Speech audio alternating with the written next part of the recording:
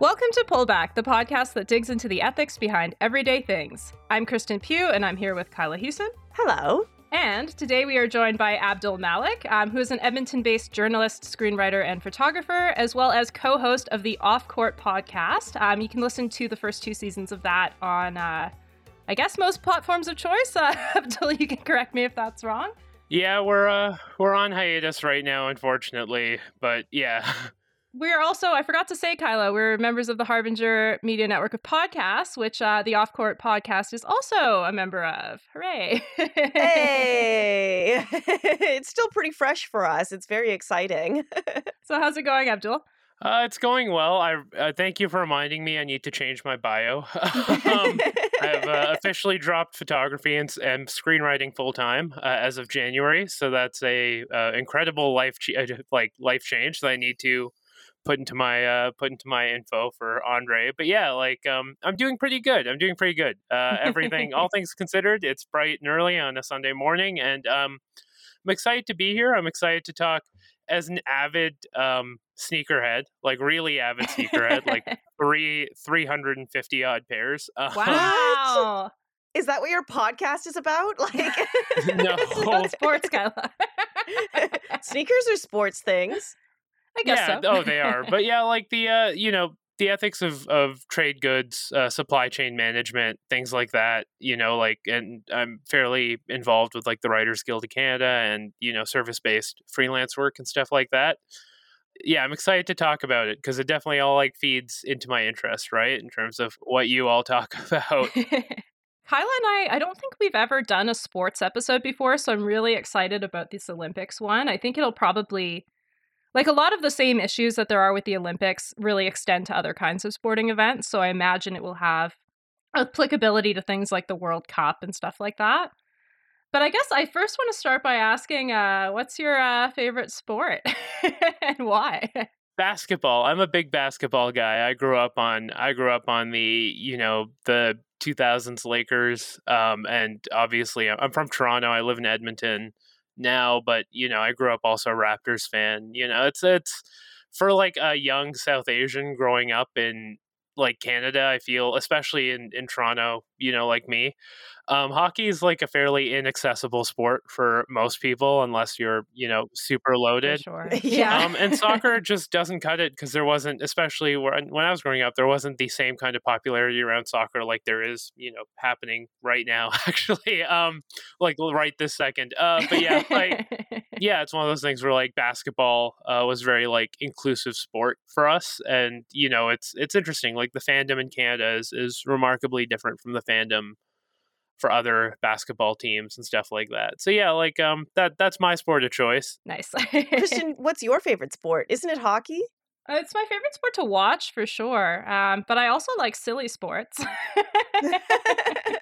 like Quidditch? Cricket? Or bubble soccer, inner tube water polo. The silliest sports that are better than the less silly sports. You should check out the ISL, the International Swimming League. It's like an NFL or NBA style league for swimming. Whoa. Yeah, it's currently in a huge dispute with the International Swimming Federation, which sees it as a threat to its power. And the crazy thing is, they're both evil, but it's a lot of fun. Like it's very glitzy, and the talent is actually ferociously good. And if you're in North America, all of their events are free on YouTube for now, which is great. All right. Love it. Kyla, do you have a favorite sport? Figure skating. Ooh. Yeah, never been any scandals in that sport. Do you do what me and my partner do and ship figure skaters during the Olympics? Oh my God, like yes. That? Yeah. Okay. Yeah. That's the only sport I watch during the Winter Olympics, honestly. Like, I know, very controversial, but like I'm all about that figure skating. I think it's the most technical, the most difficult, and the most beautiful thing to watch. And everything else can just go sit down. All right, we're here to talk about the Olympics, the 2022 Beijing Winter Olympics. They're just around the corner for us recording, but will have started by the time this episode goes out. And my first question to you, Abdul, is will you be watching the Olympics this year?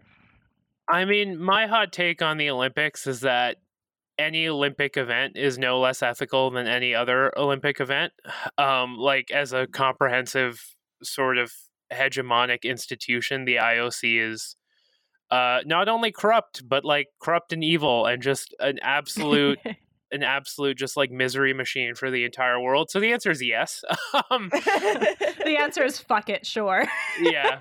It's one of those things where like I actually really enjoy the idea of the Olympics. The actualization of them is ugly, but like yeah, like we can get into it in a bit, but like, you know, a boycott of one Olympic Games in favor of another sort of doesn't see the forest from the trees. Is sort of my sort of thoughts on it. Gotcha. All right. So I'm curious because I know basically nothing about the IOC. So tell us why they're bad. So the IOC is this effectively like nepotism patronage style organization that has memberships across, you know, they incorporate members from all the international federations of sport, right? Because every major sport and most minor ones have an international federation, and the IOC exists to enrich the IOC. Right? They sell this idea of prestige and, you know, what the Olympics represent. They organize the games, and they will take bribes, kickbacks, you know, anything. They will have these like rules around hosting the Olympics that devastate cities. There's obviously like immense corruption, bribery, kickbacks sort of within the organization itself.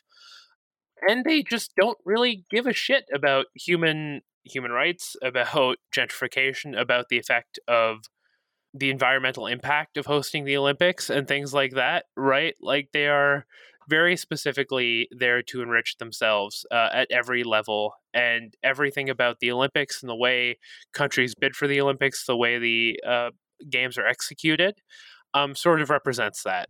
Yeah, do you mind walking us through sort of how that bidding process works? Hopefully that's not too granular a question. No, it's not too granular a question, right? Like different cities bid on it, and they present their plans, and the IOC members obviously vote on it, right? Which is where the whole kickback thing comes in. But the IOC has they've relaxed them in recent years due to the fact that it was simply untenable from an optics perspective, right? But they have these like goals of what needs to happen in a bid for the bid to go through, right? And it's things like you need to build X amount of new stadiums. You need to have broadcast plans and like these sorts of ways to promote the Olympics as part of it, right? You need to pay X, Y, and Z. And venue construction is a huge one, right? And then different countries, especially like, you know, countries like say China, right, which have a less than stellar reputation on a global scale. I'm not saying this happened, right, but like countries that are looking to rehabilitate their reputation or sort of make a global impact or make a global statement, right? That's where a lot of kickbacks and stuff do come in, and things like that. Like, you know, we're talking IOC members getting hotels, whatever they want, going places, you know, just suitcases of money and things like that. And it ostensibly it exists to promote internationalism, but like everything it does is with a focus on how can we enrich ourselves at the, you know, quite literal human expense of anyone else involved in the games, from the athletes, right, to all the way down to like the workers and the people who just live in these cities and countries. Yeah, the bidding process is horrific. And it's nice because a lot of cities in the last couple of years, and that's one of the reasons that they started walking back the venue construction rule, among other things, where a lot of cities have just voluntarily or through referendums elected to not submit bids. Mm-hmm. Yeah, Calgary did that recently, right? Yeah, absolutely, which is wicked because, yeah, like people are starting to come around on like, oh, the Olympics are devastating, and, you know, almost no Olympic Games have been profitable or a net good for any city, from like Brazil's abandoned stadiums to the mass displacement of people before those games. I wrote for Canadian Dimension a while ago. I also wrote about like the way that the Olympics promote a security state, right? Like they are one of the ways that you test out, well, sports in general, right? But they're one of the ways that they test out all sorts of surveillance tech and things like that. That's interesting. I've never thought about that before. Yeah, like Beijing is asking athletes right now to download an app that will just, it's like ostensibly to be like a vaccine passport, but it's the back end is so open that they're just going to track everything. And so I think the Canadian government is issuing burner phones to the athletes so that they can leave their real phones at home. Like, what? It's not just that. It's like even in something like I'm trying to remember which games it was, the Athens games, where the Beijing thing is very front facing, but for example, like the first Super Bowl after 9/11 and the next Olympic Games were two of the ways that they piloted facial recognition, surveillance, and passive audio technology. Or at the 2004 games, there was the C4I apparatus, which is developed by an American defense contractor, SAIC, which it stands for Command, Control, Communication, and Integration. It cost 255 million euros to develop, most of that bankrolled by the Greek government as part of the security system for the games. And now it's being sold to countries the world over, right? Like Saudi Arabia bought it. There was a recent agreement where C4I was licensed to U.S. Army forces stationed in South Korea.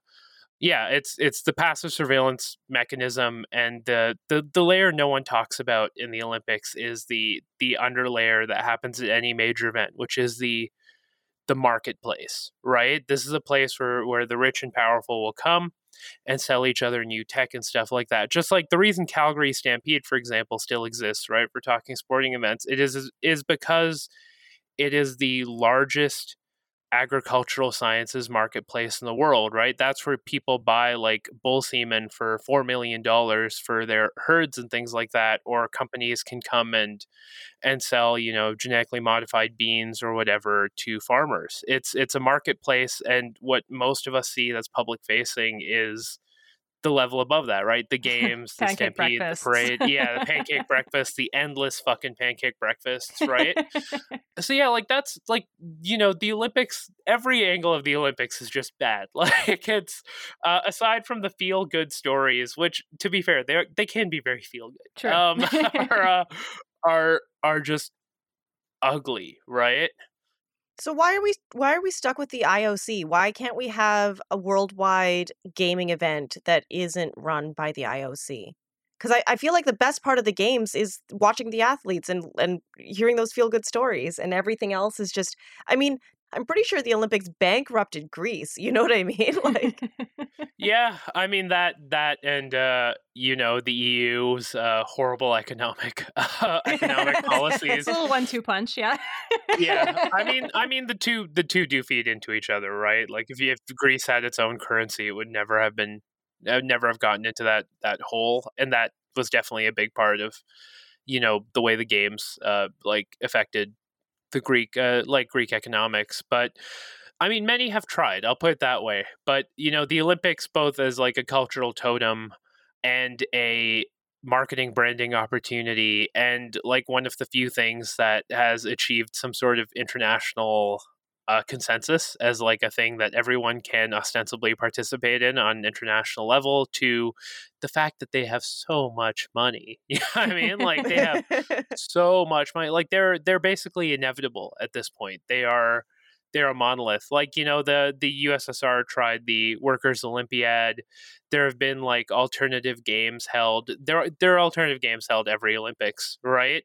Just no one gives a shit because those things don't have any sort of real financial backing or real economic power behind them, and the Olympics do. And as even for athletes, right, which is where this all starts with, like athletes, especially athletes in non-major league sports, right?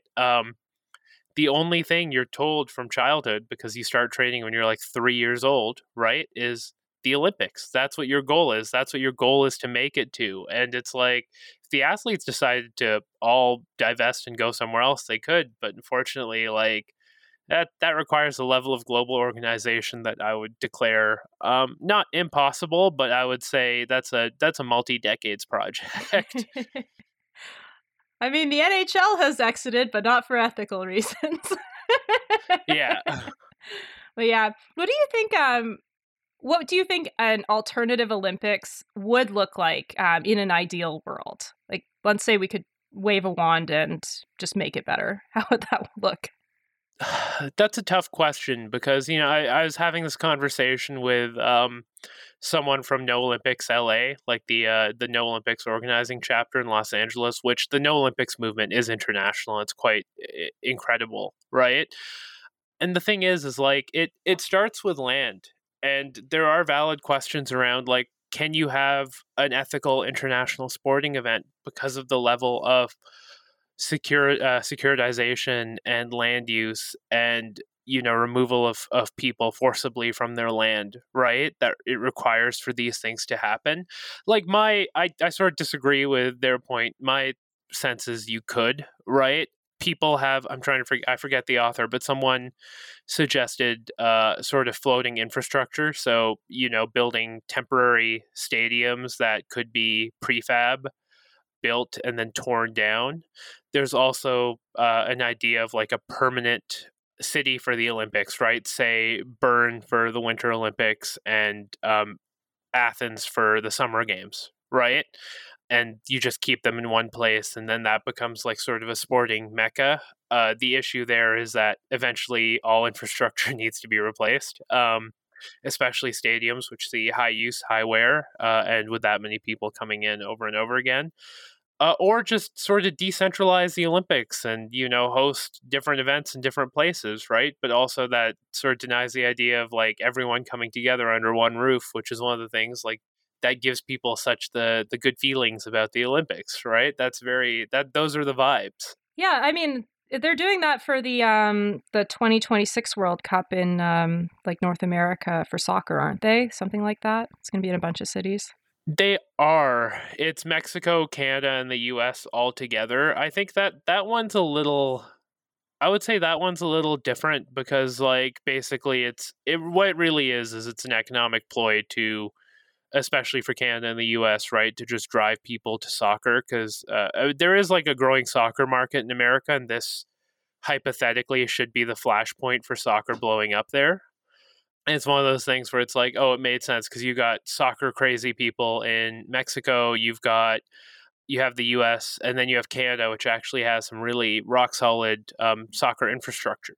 So it's like, oh no, we can do this, and the US is like a hugely untapped market for soccer, even despite its growing popularity. So, they really want that to be like the next level for FIFA, because you can't argue with that purchasing power, right? Okay, so it's decentralized, but for the wrong reasons. Yeah, okay. I would say don't expect this every time. we can bring you back for a FIFA episode when that comes up because I want to talk about them too. Oh yeah, FIFA is like a soap opera, is like an evil soap opera that never ends. All right, I don't think we've talked so far about the environmental impact of the Olympics. I'm curious about sort of, I assume it has something to do with the land use, but could you talk a little bit about that? Yeah, like the Olympics is effectively a tool for mass displacement and gentrification. Start to finish, the Olympics are one of the primary reasons for evictions, homelessness, destruction of neighborhoods, tearing up cities, like from police crackdowns in Rio to even things like, during the Vancouver Olympics, like cops went undercover into anti-Olympics movements and helped provoke, like, and act as provocateurs during protests and stuff like that. The like crackdown on unhoused people during the Vancouver Games was horrific, like to say the least. And the Olympic Village, which was supposed to be turned into low-income housing. Oh, it is not. I can tell you right now. Yeah. It is. I live Olympic Village adjacent, and it is maybe one of the most expensive places to live in Vancouver. Yeah. Only one building remains that was low income housing, and don't quote me on this, it may have been turned into a brewery. That would be I don't classic know. Vancouver. Yeah, that does sound like Vancouver. There's a lot of breweries in this neighborhood. Yeah, so it's like right there you've got that. Then you've got the environmental impact of actually building these stadiums, right? Which, by the way, do not get used after they've been built. Like, it's very rare that you see an Olympic stadium being used. I know, like, Korea did it a little better because they sort of turned their stadiums by and large, not comprehensively, but by and large into a sort of like athlete training area. But like even for the Tokyo Games, right? A lot of their construction is now like really not being used.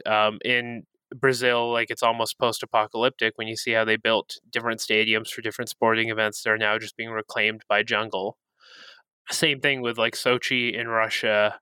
I don't know. I don't know what's happened to the last Beijing facilities. I haven't looked at that, but I haven't like I think that again it goes back to my point, right? Like comprehensively, no matter who's hosting the Olympics, they're going to be a disaster. But the fact that I haven't seen much fanfare around the way the Beijing facilities are means that whatever specific xenophobia the Canadian government or media is trying to provoke can't get them on that. I'm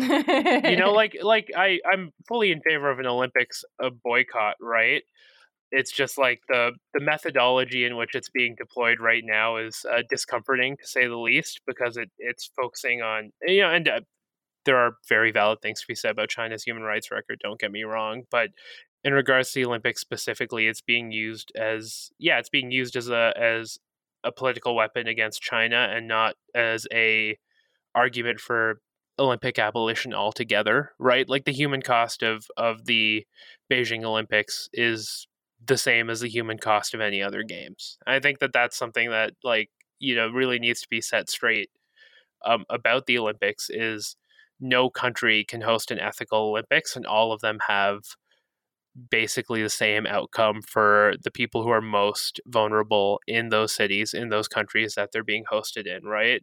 That's money diverted from public service, that's money diverted from municipal improvement. The line they built in Rio, transit line they built in Rio is like awful, because it basically connects rich neighborhoods to rich neighborhoods, nothing else. In fact, it continues to it like split off the poor parts of the city from everywhere else.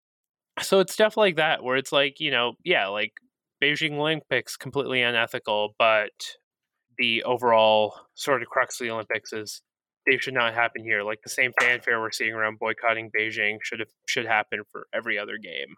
Gotcha. So there's like that bucket of harms that are related to basically any Olympics that's being held. And then there's also the sort of additional like concentration camps, aspect to the Chinese games. That makes sense. Yeah, there's everything else, right? And it's like very specifically the games themselves just they need to be boycotted in totality, right? And it's like, yeah, it's a cudgel for this like sort of ongoing anti-China sentiment that's emerging, right? A lot of which is valid, but I think a lot of it is also perpetuated by warhawks who are looking for an excuse or a boogeyman. You know what I mean? Like it goes back to this fact that like the largest companies in the world, like Nike, right? Speaking of the Olympics, has started moving its manufacturing facilities to places like Bangladesh and Taiwan, where because there's sort of like a less oversight, and countries there, like it's a different form of slave labor. Yeah. Yeah, and that's sort of the stuff that I'm just like, it's tough. And like it's tough. No, there are no good guys in this situation. Yeah, do you think the problem is just like this mixture of like sports as entertainment with sports as geopolitics that the Olympics brings? Yeah, like sports are and always have been, a politically motivated event, right? They're a mega event. They're one of the few mega events that still happens. Like really, what else is there that has the same? Like we don't have World's Fairs anymore. You know what I mean? That's true. Thought about that in a while. Yeah, but it's like that's sort of exactly it. Like there is obviously like a political agenda attached to games and how people react to the games. There's a reason that like there's so much. There's a reason that like the Munich games happened the way they did. Right? Because everyone knew the eyes of the world would be there. Like if the Russia Olympics were being held today, I think the sentiment around them would be a lot different than it was when they did happen, even then, like there was a lot of, I would argue, hypocritical criticism levied at Russia in the context of like, Western powers, extraordinary overreach over global politics and global economics and like just the human life, right, and exploitation.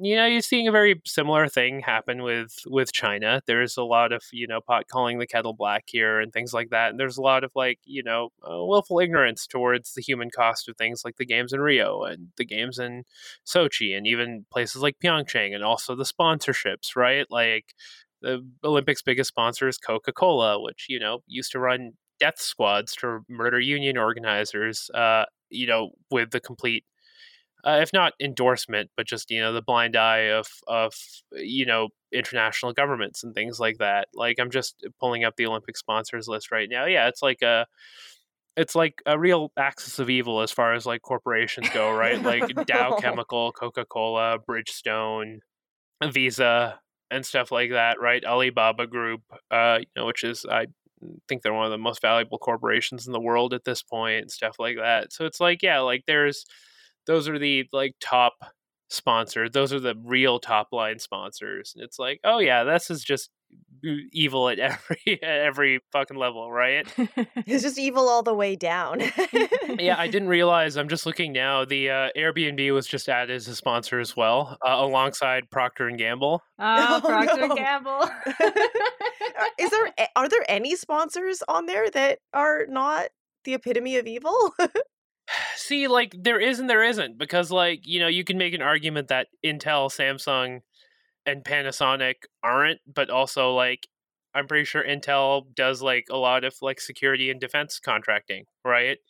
Samsung effectively has a stranglehold on the South Korean government because they bring in around 4% of that country's GDP. Well, and we just did a whole episode on conflict minerals and how the entire tech industry is kind of it's hard to get out of them. It's not like entirely the tech industry's fault, but it's also like entirely the tech industry's fault. So yeah, and the way the global, so like the easy way to attack the environmental impact of the Olympics is like people fly there, but that's such a silly non-issue in terms of its environmental impact compared to who it's rehabilitating, what it's trying to sell, how it's trying to sell it. Like there's the rags to riches story and the feel good stories of all these athletes, and don't get me wrong, I am not clean of crying during a good figure skating match, right? Like, I was watching the fucking 3 overtime Raptors game yesterday, and I was literally crying when my favorite player hit a 3 because I knew the story. Yeah, that's part of why we like sports. Is you don't love it because you're watching. You're watching superhumans excel. Like that's part of it, but you're watching it because the narrative they craft is so beautiful and effective. Yeah, I'm a Habs fan. Their playoff cup run was an incredible narrative last year. Yeah, someone who grew up with the Leafs, I had the opposite. That's fair. That's fair. That was rough. Yeah, it was very rough. I jumped back on the bandwagon because I'd given up on them, thinking like the league effectively made it so that they had to make the finals that year, and no, they did not. But yeah, that's sort of it, right? And these companies know exactly what they're doing when they sponsor the Olympics, when they sponsor athletes, when they, like the internet. I used to work in advertising, never an Olympics campaign, unfortunately, although that would have been wicked to have an unlimited budget. But like there's a reason Coca-Cola is putting out like these documentaries about athletes that are so inspirational and so nice, and how Coca-Cola, that don't even mention Coca-Cola at all. You know what I mean? Like, just at the end is like a little card or something like that, right? Or there's some charitable initiative that they succeeded from that Coca-Cola helped sponsor or something like that. So yeah, it's like that's a big part of it as well. Like Airbnb seeks to profit immensely from the games, especially in the fallout from the pandemic, right? Where people are traveling more and things like that. And that's another layer to the ongoing displacement that Airbnb and the Olympics were already complicit in. Now they're colliding in like the worst possible way. How many people remember waving flag and remember that it was attached to was it the Olympics or was it the World Cup? I can't even remember at this point. I'm pretty sure it was the World Cup. But like, waving flag, which Coca-Cola licensed, right? And everyone associates I'm happy K9 got the bag, but like everybody associates that with with Coca-Cola, right? It's a And great song, associate though. that song. Yeah. Oh, it Yeah. absolutely is. No, don't get me wrong. He has not really released music since that song came out, and I'm 100% sure he's just living off the royalties of that song. It's like, good for you, man. Like, there's a narrative right there, right? You grew up in Somalia, refugee, come to Canada, and next thing you know, your songs being used by Coca-Cola, recorded in 100 different languages around the world, right? And everyone for the rest of their lives will be able to hum the chorus, right? And it's like that's like real power right there, and everyone will think Coca-Cola. It's funny, the two most recognized words in the English language globally are the words okay and Coke, right? Cool. What a nice world we live in.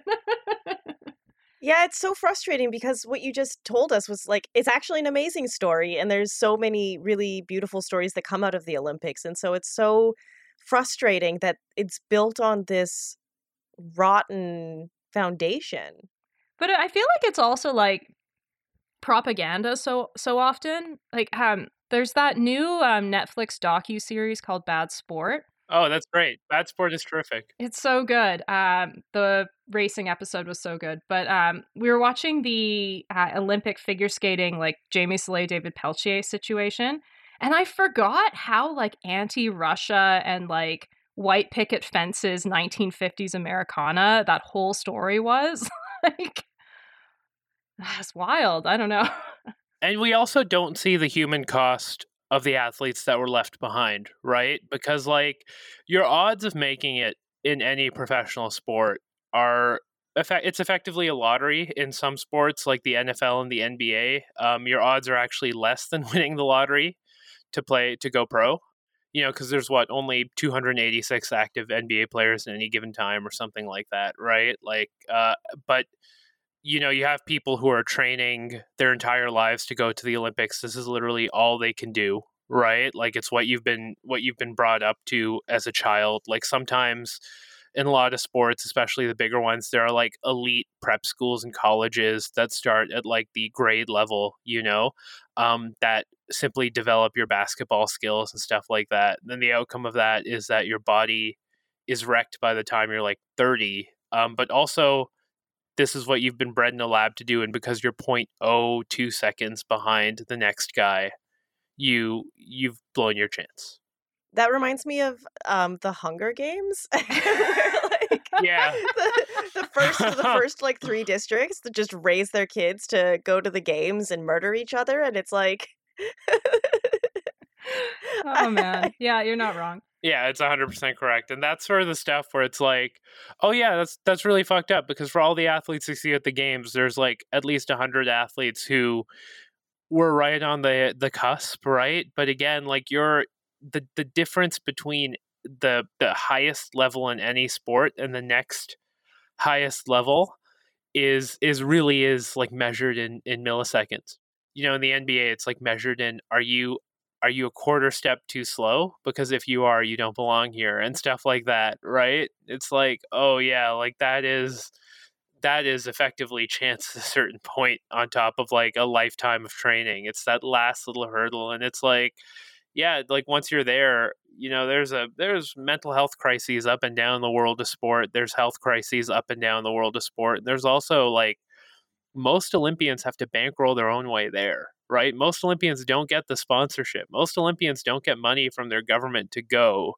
Most Olympian, like I'm sure if you go like Olympic GoFundMe, I'll actually Google this right now. Like this was something my friend Jules Boykoff, who wrote a great book called No Olympians, right? Where it's an ethnographic study of no Olympics movements across the world.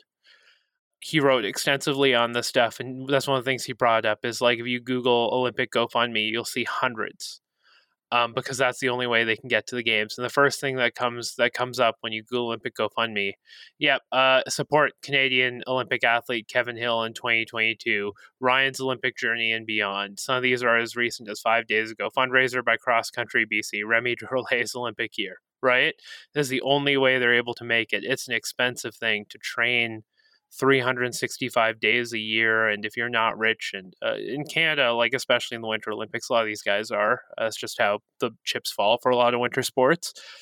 But, especially for the summer games and things like that, like, yeah, people don't have the economic upbringing or class background that allows them to go to the Olympics, right? And they have to do stuff like this, and that's their dream, and they likely won't succeed at achieving that dream, if not for financial reasons, again, because you're a second too slow, right?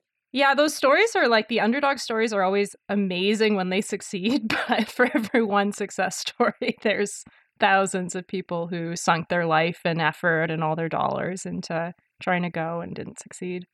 Well, that's okay. They can all just go play college sports. I hear those pay really well. Yeah, if you're a coach. The Auburn football coach just re-upped for $50 million. Oh The God. players, of course, do not get paid. See, this is why I like silly sports, like for every person who's been born, bred, and trained in like some of the higher paid ones, there's also like the curlers who like have beer bellies. Although they are kind of getting to be a bigger sport now, so there's less of that. But Curling may strangely be one of the more ethical sports out there. It's funny because swimming is like swimming from water polo to, distance swimming to speed swimming. Like, that is a hotbed of shit, actually. The list of FINA controversies is like 7 feet tall. yikes. Yeah, I'm trying to think of other underwater hockey. That's probably fine. I don't know. Maybe it's tied to swimming. Yeah, it's not an Olympic sport. I don't know if it's a federation, but it's not an Olympic sport. So there's that, right? It already has one up on everything else. So, Abdul, as a fan of sports, I feel like we've just spent 40 minutes shitting on sports.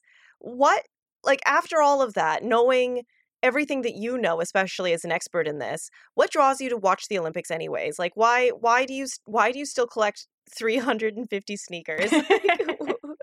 I mean, the sneaker thing is its own thing. If you ever want to do an episode on simple luxury being commodified into asset classes, I am your guy. That is 100% my fucking wheelhouse, right? Like, because sneakers technically should cost $150, but they're because people can't afford stocks now, turn them into basically assets, right? Like proto NFTs.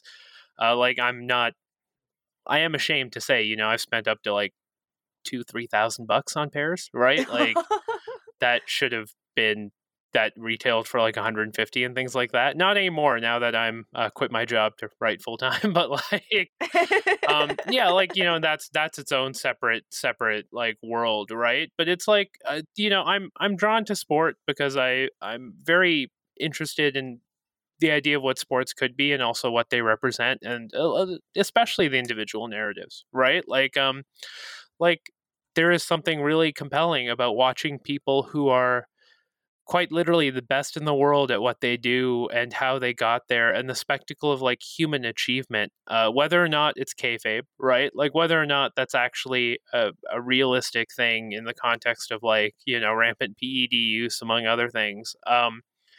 Like it can be really beautiful, right? It can be really beautiful for the people who make it there, and it can be really incredible to see the stories that emerge from it and stuff like that. Like I've always likened sports as a whole to, sort of like an anime. Like sure, you can turn on a random game of basketball if you don't watch basketball, and you can get engaged with it, right? But like for someone who like regularly watches a team or like follows the league, like they have the NBA subreddit set as their homepage, like, I mean, like you're engaged because the narratives, the rivalries, the stories, the placement of the players, like the placement of where the team is on the standings, what they need to do to get there, and what they need to lose, right? Like, or how they can lose and stuff like that. Like the stakes and the emotional impact of it is it's gorgeous storytelling. And that's really what the Olympics succeeds at, and that's one of the reasons it's so successful, is because it's able to like craft such hundreds, if not thousands, of incredible narratives year after year. And it's also one of the reasons that like alternative to the Olympics isn't feasible, because an alternative to the Olympics is ultimately an ethical choice, but no one has been able to create or actualize an alternative that plays into the sort of narrative of sport in a way that is equally compelling, right? I also think that's one of the reasons, like the Soviet Olympiad, like the Workers' Olympiad, didn't work, because the Olympics, as I'm not saying there isn't like competition under socialism, like, to friendly competition to see who's the best at something. That's a fact. Of course there will be. Everyone wants to be better than someone else in terms of their achievement. That's not a bad thing, right? But like,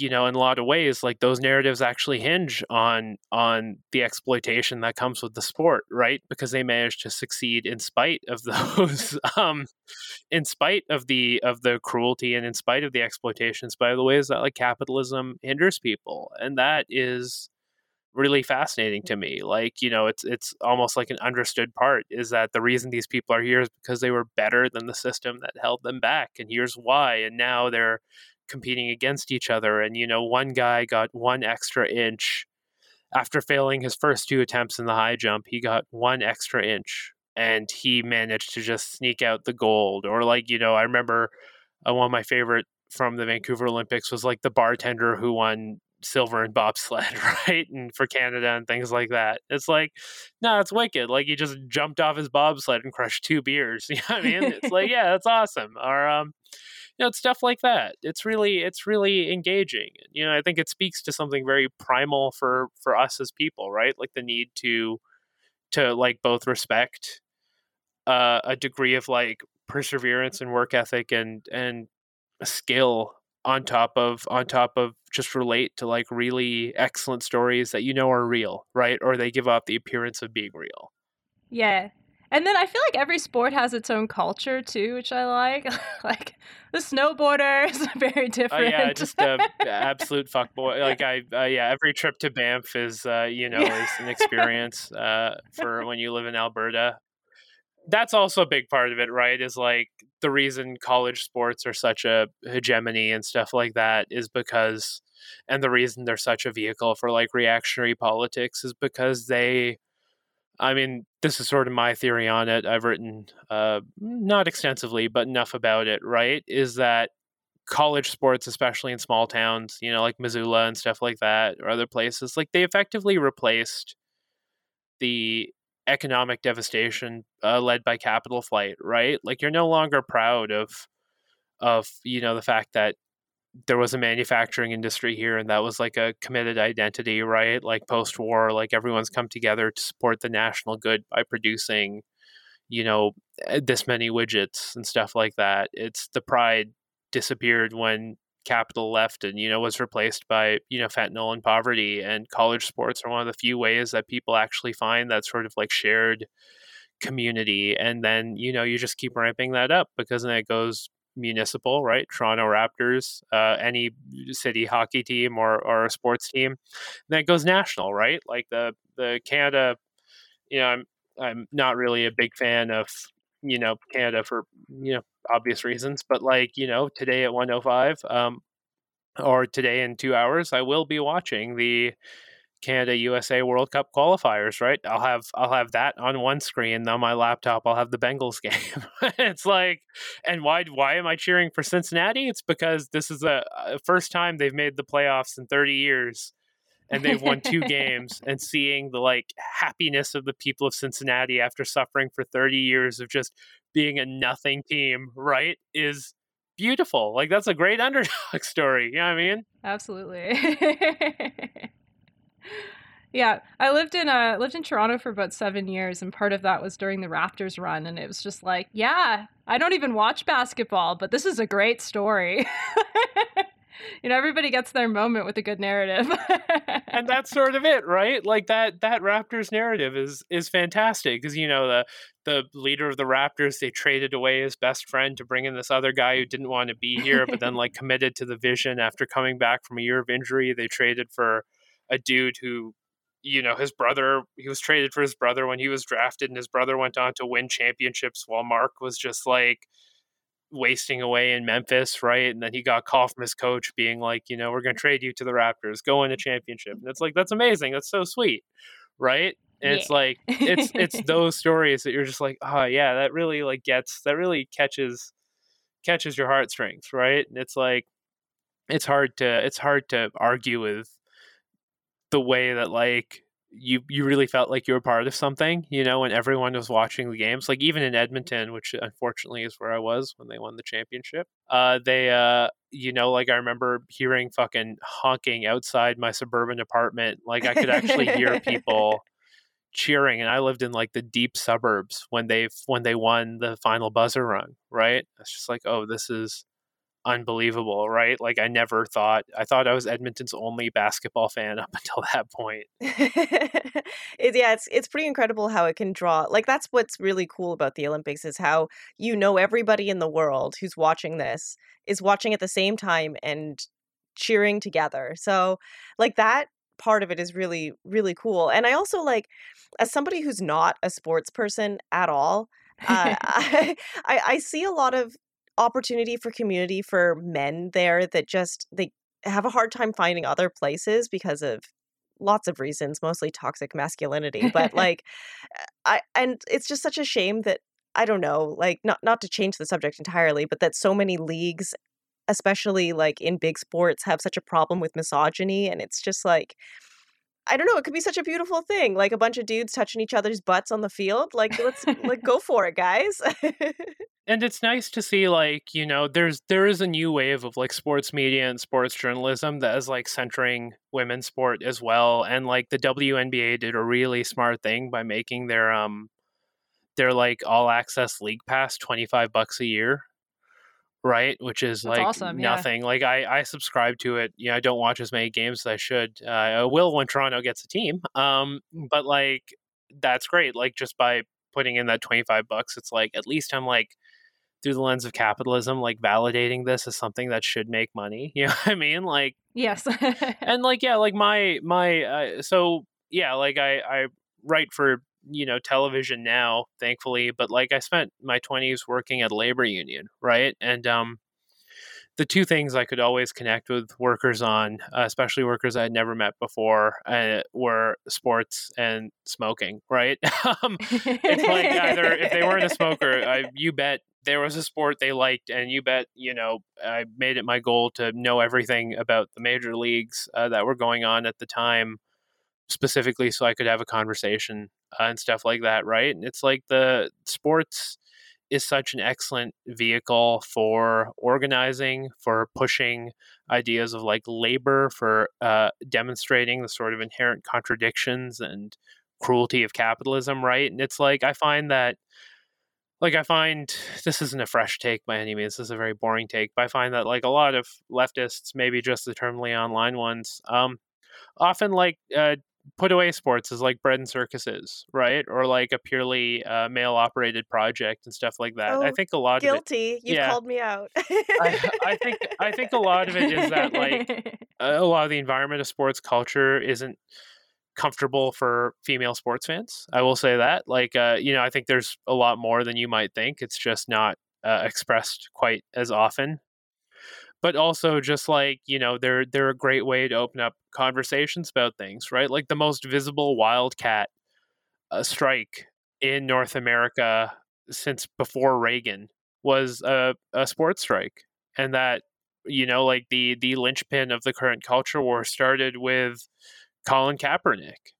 Those things are so crucial when you think about the sort of the way that sports captures the eye of the world. Like no one took COVID seriously until the big four leagues shut down. Like I remember I was in Banff for a work thing, and I was going to fly on the following Monday to Toronto. Oh no, I was going to fly the next day to Toronto on the Friday, and on Monday I was going to take my dad to his first Raptors game, which was the first time the Raptors were playing the Warriors again after the finals run, right? And I was just like at the bar, and I ran into a friend. I'm just like, yeah, I'm leaving tomorrow. I'll go watch the game on Monday. He's like, oh, you didn't hear? Like it's canceled. And I'm like, the game? No, he's like, the league. And I like Googled it, and I'm like, holy shit. And then I remember I drove up to Banff 2 days earlier, and I drove back the next day, and it was like the entire tenor of the world. It was a 5-hour drive, and the entire tenor of the world had changed. And it was specifically because all the leagues had at that point had by then announced they were shutting down. Yeah, I was in the middle of a move, and my dad was with me helping me. And we had stopped into like a sports bar because we had just driven my stuff like 5-hour drive, and we're like we had no other place to get food. So we're in this sports bar, and like it was coming just as the announcement, so like all the leagues were canceling that day when pretty much everybody decided to cancel sports. And I was like, that was when it really felt serious for me. It was like, shit, sports stopped for nothing. Like, Yeah, that's exactly it. And it's like it's very yeah, it's very telling, right? Like that is an incredible way. Like sports are an incredible marker of like where the culture is at, and they also turn an incredible eye to issues that would otherwise be unable to be talked about, or that like largely capitalist status quo media will not talk about, right? But because sports are such a huge cultural totem, like of course they're going to be obligated to talk about it, and the way they talk about it oftentimes fans disagree with, right? And things like that, like and that's like specific athletes boycotting the Olympics, right? Like this huge issues around like issues for trans people, right? And like just passive transphobia were really brought into the spotlight due to athletics and the way the world of athletics views like trans women and things like that. And very effective at like communicating like, no, but still in like a very racist transphobic world, right? And it's that sort of stuff that's like, oh yeah, no, like organizing sports is a great vehicle for organizing and talking about things, because it's so compelling, but also be like more people watch sports than don't watch sports, and it's that means that it's a valuable thing that people aren't talking about. If you don't do it, someone else will, right? Yeah, it's really frustrating for fans, I know.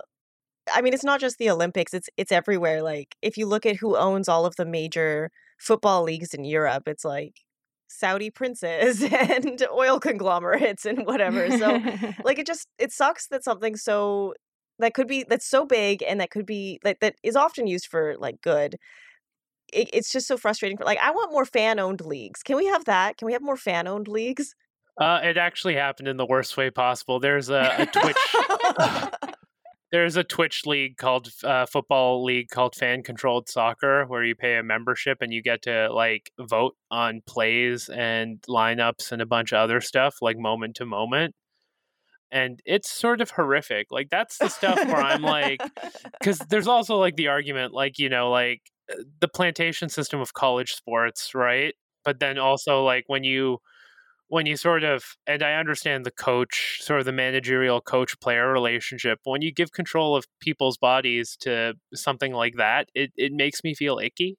You know what I mean? Like it's so weird. So it's like there can be fan owned leagues, unfortunately, not like this. And yeah, and there's like, like it's funny because in Europe there's a pervasive sense that the big four American leagues are socialist, right? Because they have like profit sharing agreements to prop up the small market teams, and the way that their like trade system works and things like that is effectively there to create equity. Whereas like the transfer system of Premier League soccer and things like that is very, very different. And it's very funny. It's very funny to think of the fact that like they're not wrong, right? But it is like very much like socialism for the rich. But Yeah. The NHL is unionized, but yeah, yeah. Oh, don't get me started on players' unions. But yeah, like, but yeah, I think there is some sort of motive for like there is a way to do like a proper a fan-owned league that's not like the thing you always hear is the Green Bay Packers, but that's more of like a joke. It's a certificate you own, right? Like certain teams are municipally owned. In Canada, I think a couple of CFL teams are. I'm pretty sure the Edmonton Elks are a public-private partnership, and I'm don't quote me. Either the Rough Riders or the Blue Bombers are technically civically owned through some sort of public system. But yeah, like I'm a big proponent of public ownership of sports teams. Maybe not fan ownership, but like I really do think they should be treated as like a municipal service, because that gives you a lot more power over the ways that you can craft good urban spaces and good municipal power through sport, right? Like it's ways to incorporate things like stadiums into cities without them being like a gentrifying or dispossessing force, or the ways that you can increase access to it, or the ways that you can use that to draw more more people in and sort of create positive economic conditions for the people in the city, right? Like if sports teams exist to generate profit, right? Like even with $109 million salary cap, the Raptors are still one of the most profitable teams in the league. And it's like, no, actually that profit just went back into municipal. That's a great trade-off. Like you spent 300 million operating revenue, and if you get 400 million back, right? Like you've just added $100 million to cities' coffers, and that's fucking incredible, right? Like, and the thing is like it's not a brave thing for cities to do because the immense cost of buying in is so high. And it's deliberately designed so things can't happen. But I genuinely think that's something that should be considered as part of municipal works projects and civic projects, because the cost return is extraordinary. Yeah, I'm agreeing with all of what you're saying, but I'm also thinking in the back of my head, like how stupid municipal politics would be if like the Oilers were owned by the government. It would constantly be about like who the general manager was and whether like the mayor should fire the coach or whatever. But... Yeah, just treat it like a separate, or just the federal government should just buy Maple Leaf Sports and Entertainment and treat it as like an arm's length crown corporation. You know what I mean? Like, there you go. Yeah. Yeah, like that. Like you manage yourself, whatever stupid pay raises you need, but as long as you're generating a profit, you're good, Yeah. right? Like, and it can't be like, it's not like any other federally owned services, because again, sports teams turn a profit. Like that is a hard fact. You know what I mean? It's as opposed to, oh, Air Canada's not profitable right now and we're spending more than we're putting in, where it's like, let's make it a private corporation. It's like that will never happen unless they hire the worst general manager and tank for 20 years. That will never happen to the Raptors. Even in their worst days, they were minting money.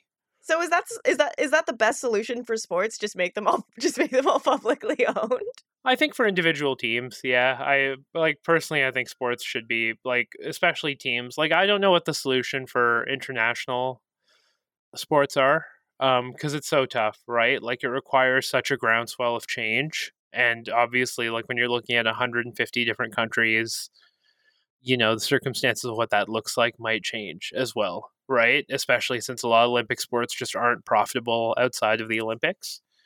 Like over 4 years, like no one's turning money, and they expect whoever does invest is expecting to at least break even or make that back when the Olympics happen. But I think there is like an interesting conversation to be had about public ownership of sports leagues, things like, specific teams and stuff like that, like a genuine move to that. I don't know if Oklahoma City, for example, can pony up the 1.5 billion required to buy the Thunder. There's just a staggering amount of money in sports.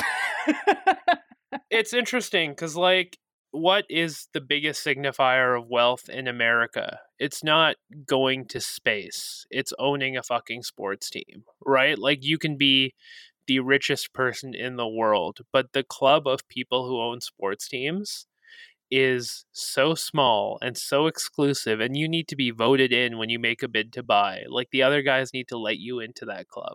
Like, no one knew who Steve Ballmer was when he was the CEO of Microsoft, right? But everyone knows him as the guy who's allegedly coked up on the sidelines of every Clippers game, and how he paid like $2.5 billion for that team, right? Now it's like, it really is like one of those things where it's like, the real vision of success. That's also why like a lot of sort of immigrant billionaires buy sports teams as well, because that is the real, like, you've made it type of a American dream moment. There's so many billionaires in the world, unfortunately, and aside from like, the Elon Musk thing, it's like the ones most about probably are the guys who own teams. Could we not start like a guerrilla movement where like the city of Vancouver just starts a team and puts them in the NHL?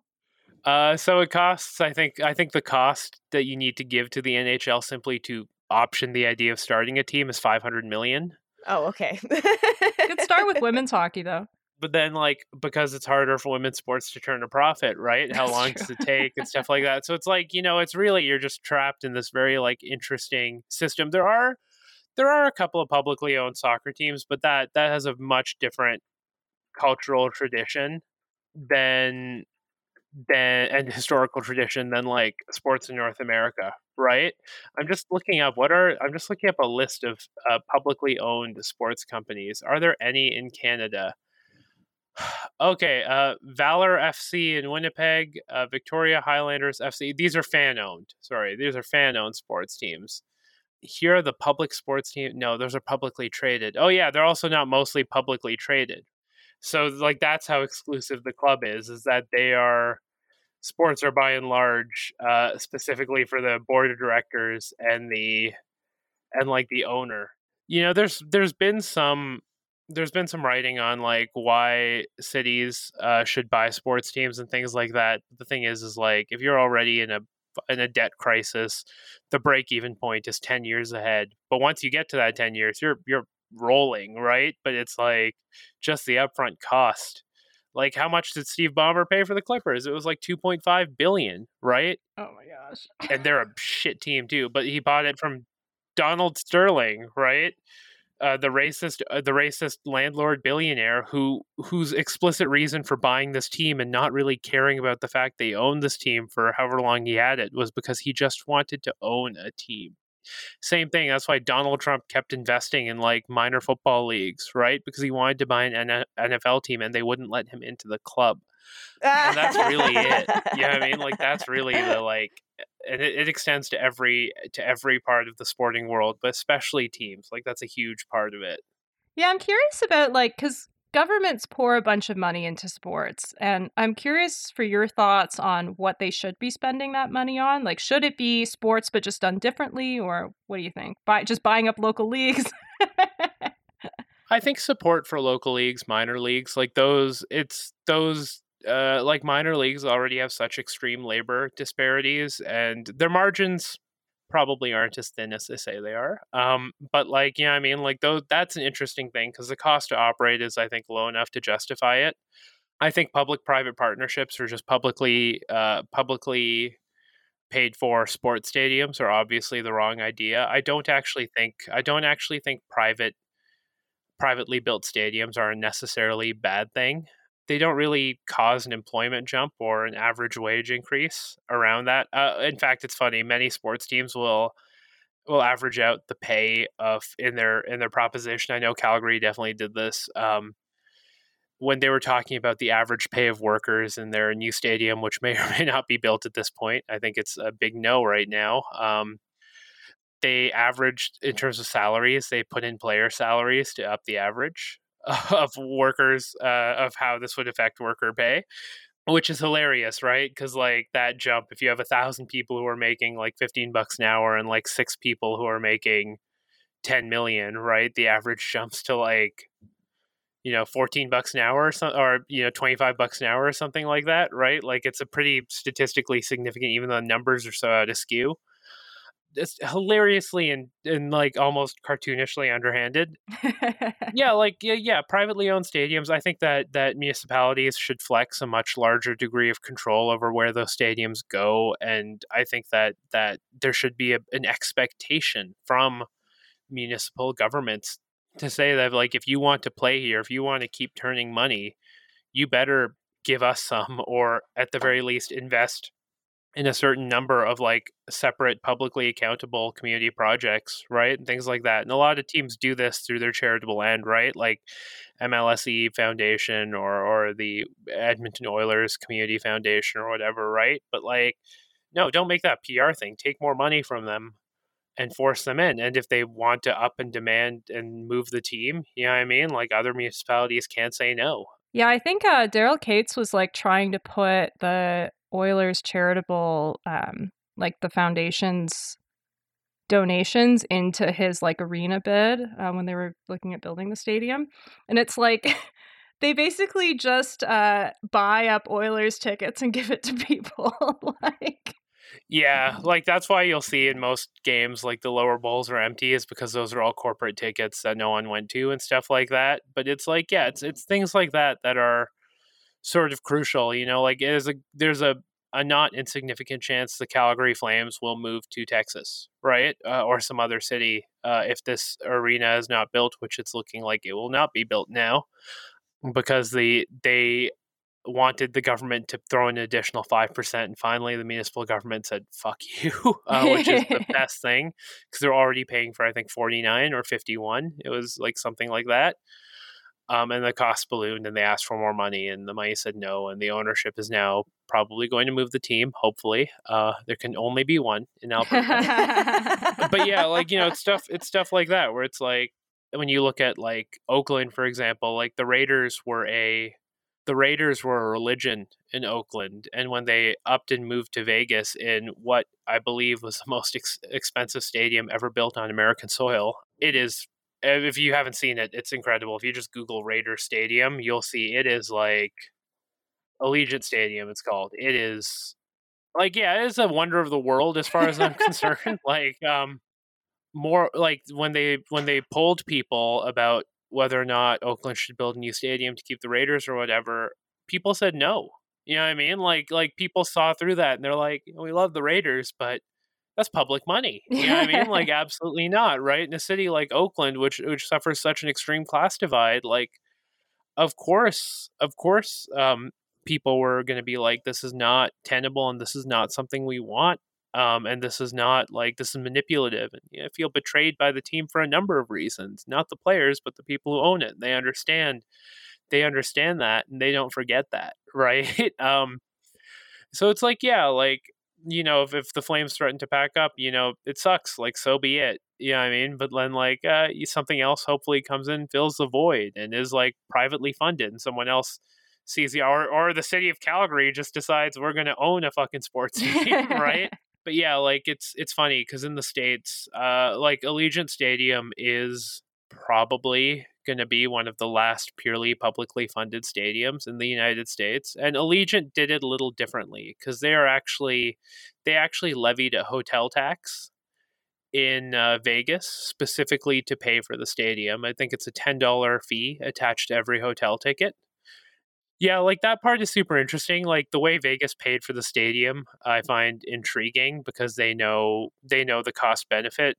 I mean, Vegas is a very specific city. This isn't applicable to literally any other city, but like it stands to reason that Vegas will get more from paying for that stadium than what they eventually put in, right? Just because of the way that city runs. But the trend towards publicly financed stadiums in the US is actually dropping sharply.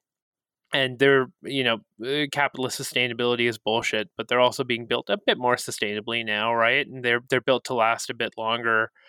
But in Canada, that trend has not changed at all, which I find upsetting. You know what I mean? Like we're just 2 steps behind, you know, that sort of stuff. And it's like, it's tough. It's tough to look at, like, for example, like Rogers Place in Edmonton, which was, it's like a UFO got dropped in the middle of downtown. I've been there a bunch of times and it's a spectacular stadium, right? But like back in the before times, like I was doing a photojournalism thing, like I was doing ride-alongs with like crisis intervention teams at Boyle Street Community Services and stuff like that. And it's like, it's very interesting to see, you know, one, not going to say he was underpaid, but one person who should have been getting paid a lot more for like the stuff he was doing, loading clean needles into the back of a white van so we could drive around for hours, just handing them out to people who needed them, right? Like right behind him, there's this like enormous stadium, right? And it's like, oh, like that is incredibly fucked up. Like, you know, the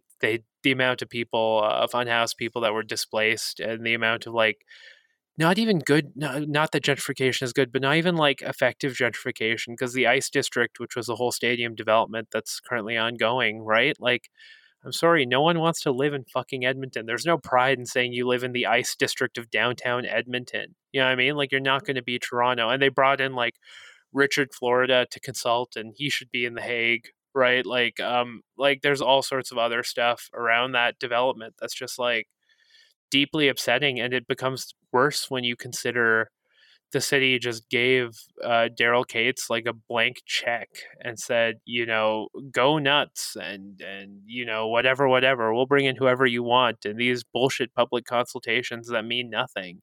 It's just it's very unfortunate. And like you see a bigger version of that around the Olympics as well, and the way that like cities, because they're on the hook for the Olympics, right? You think about the cost of building one stadium. Now countries and cities are building 5 to 10 for what? Nothing.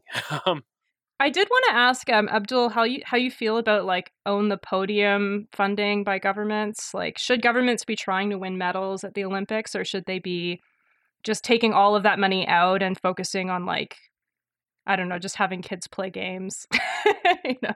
I think it's tough because like it's hard to ignore the poverty of many athletes and stuff like that, even ones who win medals.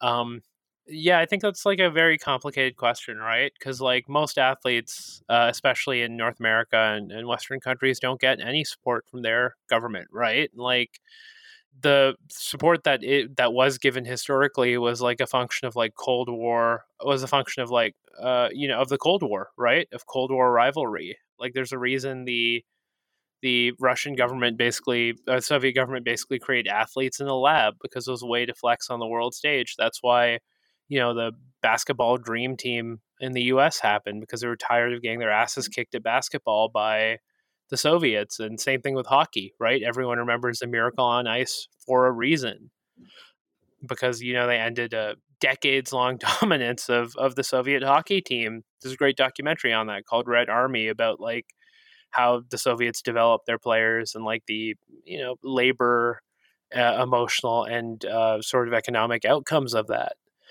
So it is really tough, right? Like I don't actually hate the idea of like international competition, but like the sort of labor questions around athletes need to be front and center. But then there's also a question of like, why not do both, right? Like why not build sustainable infrastructure and do municipal support, but also like make sure athletes can eat and that they're supported every step of their journey with like ongoing processes of like vetting and stuff like that. Like Cuba produced the best baseball players in the world, but those facilities were available to everyone. In fact, like, Cuba has a personal trainer for like every 12 people in the population, even during the sanctions and the famine in the 90s. That was a crucial part of the Cuban program, was to make sure athletics is considered a full part of like human development. And that is essential, I think, is like treating sports more holistically, having those sorts of government run institutions that are able to like vet the best of the best, right? And also support them, but also make sure that the people who can't make it don't fall on their feet. It's a job, right? Like it's a job, and it's labor, and like labor should be supported. And when it comes to the Olympics, like athletes and anti-Olympics activists should be working hand in hand, but understandably, the tack that most anti-Olympics movements have taken is to start bottom up, which means that people in cities who are going to be displaced, right? And that's not an incorrect way to do it. And it's like, how do you take the next jump? No one really knows. It's very difficult. We could start by ending billionaires. If there was no more billionaires to own the teams, the money wouldn't get so out of hand. It wouldn't be so hard for regular people to get on board with all of this. Yeah, exactly. It's like, really is like a cash rules everything around me situation. Yeah, it's unfortunate, but like at the same time, with the Beijing Olympics, I think my biggest takeaway from that is that they're no means more or less ethical than any other Olympic games. Like the Olympics institutionally are just a failure, a staggering human failure, and a staggering point of global exploitation, right? That like seeps into every level of how we function as a global society. Which is like crazy to think about, right? Like that's what mega events by and large are. But I really do think, and again, this is where I break from the orthodox thoughts of many anti-Olympic people. They don't have to be this way. A lot of people see this as like, see it as like deterministic, and you can't really blame them that this is just inevitably going to happen as long as these sorts of mega events continue to be held. But I think there is a solution. I just think the solution is more difficult to reach somehow than abolishing the Olympics entirely. Yeah, that's fair. So what should somebody listening to the podcast, what should they do to make sports more ethical, I guess, even if it's okay to watch the Olympics, because it's probably not going to change. Um, that's a good question. I've never. It's actually a question I've never thought about. What can the average person do? I mean, really, it's like my go to would be like use the labor struggles of sports, like the MLB lockout is happening right now, right? As an avenue to open up conversations about unionizing your own workplace and build labor power, which uplifts all of us, right? Like everyone says athletes are overpaid, but my question is, they're actually underpaid for how much profit they generate, and like, why isn't everyone else getting paid more? Those are, I think sports is a great entryway into conversations. I think it's like worth doing what you can to support, even if it's just verbal, support things like player strikes, right? But yeah, big one is support people in your community for sure, but also like it's about developing relationships that allow you to access people and allow you to have difficult conversations about the way sports are currently organized. And it's tough because it's so like the distance between you and I on the shop floor and the people who are in the executive box of the arena is so enormous that it almost feels like nothing can change them. But the one thing sports have been really good at recently is kowtowing to public pressure. I hate to say like tweets work, but in this case, that might actually have been not a bad thing. That's sort of where I would say start. Like stop paying for minor league games; they're very exploitative. I know I'm a hypocrite with that, but like support community-owned teams if you can. And yeah, like really it is through action, right? Like unionizing your own workplace, using sports as an entryway into having those conversations about labor are a big thing, because the good things about sports and especially about athlete power can really serve as an example for everyone. That affects athletes, and that affects the way we look at things like municipal spending, the way we look at like the way money sort of travels the globe in service of these events and who it serves and stuff like that.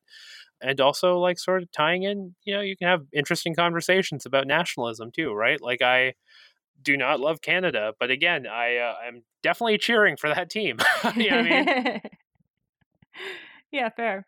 Yeah, and I guess also maybe supporting organizations like the Right to Play that help inclusion in sports could be a piece of the puzzle. Yeah, for sure. Like supporting women's sports is really important as well. Like supporting marginalized people in sports. Like, it's interesting. The Paralympics always happen. Very few people watch them, but if you ever cancel them, there would be a public outcry, right? Organizations like Right to Play are very good, but like it's not just about the right to play; it's about the right to thrive. That is, I think, a big part of it is making sure that that people are supported at every step of their athletic journey, and that is also crucial. And that people have athletes have fallbacks and they have opportunities beyond simply playing. That is super super important. And yeah, like also like tapping into communities, right? Like the reason sports are great, you get an amazing community and you have something to root for, and that's crucial. And like it really is like a way to insert ideas, right? One of the reasons I think my writing, has been well received is I don't even think it's particularly good, but I think, I'm able to, or I was able to distill a lot of academic stuff that my friends who do sports academia have written about into stuff that a lot of people can be responsive to, right? Like I had a piece in Jacobin about the NBA's drug testing policy that a lot of people like messaged me about. Were like, hey, like this is something I never thought about, right? And this is something I never considered. And yeah, that was really fucked up. Is that where you see your approach as a journalist, like bringing through the lens of sports, opening up those wider conversations? Or yeah, like I exclusively write about, with the exception of like the media criticism from 4 years in film school and career as a screenwriter. Like I am my only goal in terms of writing about sports is to write about the intersection of sports and politics on a level beyond and like conversations deeper than the ones Kaepernick opened up, which were extremely valuable conversations. It's like I'm also on like a hiatus from journalism right now. It's like one of those things where like It turns out you can work as a screenwriter, but really is like feast or famine. So like once I'm working on like a network show right now and a couple of features I got hired to write. Once those are done, I'll probably take a step back and restart the podcast and start writing editorially more and more. Who knows when that might happen? Hopefully March, but like that's always been my priority and stuff like that. And that's, I think there needs to be more people in that space, but they are coming, right? There are a few right now, some much, much better and bigger than I am. And there's going to be more, right? And that's fantastic. Like those are the things that we need to talk about within sports, and that actually add layer of complexity to the narratives that we all love. Great. Well, I think that's a lovely place to end this episode. I really appreciate you taking the time to talk to us, Abdul. I've learned a lot about my own rhetoric, and I think I owe my partner an apology for making fun of the racing one, F1. F1's incredible, by the way. You have to watch Drive to Survive on Netflix to get a handle on the narratives. And then next thing you know, you'll be waking up at 4 a.m. to watch, the Bahrain Cup or whatever. Yeah, F1 is spectacular. Yeah. So I'm gonna go apologize to him right now, and I know I really appreciate you taking the time to talk to us. I learned a lot. This was supposed to be an Olympics episode, but the breadth of knowledge that you have on just the sports industry as a whole is really valuable. And I'm really excited to put this out for our listeners right in time for the Olympics. Everyone can watch them, I guess. There's nothing that in order for a boycott to work, we'd all have to do it, and that's not going to happen. So, enjoy your figure skating and nothing else. And and Abdul, where can people find you? Yeah, pretty much the best place to find me is on Twitter. I am at Marx Gasol, Marx Gasol, Gasol. Nice. call out my favorite basketball player of all time, Marc Gasol. I have work in Jacobin, Canadian Dimension, Briar Patch. I've been writing a lot for a new outlet called Music Movies Hoops, which they've been fantastic to work with, and they pay their writers, and it's really check them out. They're lovely. I also write for the screen. I have a film coming out in Cineplexes across Canada in May called Peace by Chocolate. I have another feature shooting in July called Queen Tut that I just turned in my last draft Friday, and I'm currently writing on a show called Transplant for NBC Universal and Bell. And there will be an episode I wrote out at some point this year. Nice.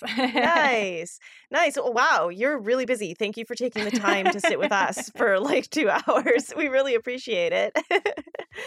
Amazing. Well, everyone should check you out and all of your stuff. There's lots out there, so we will link to a bunch of it. And listeners can, of course, find us on Twitter at Pullback Podcast, or you can find us on our next episode, which will be like next week. I mean, we're re-releasing old episodes, so just, tune in all the time to hear our lovely voices. Thanks, everyone. We'll catch you on the next one.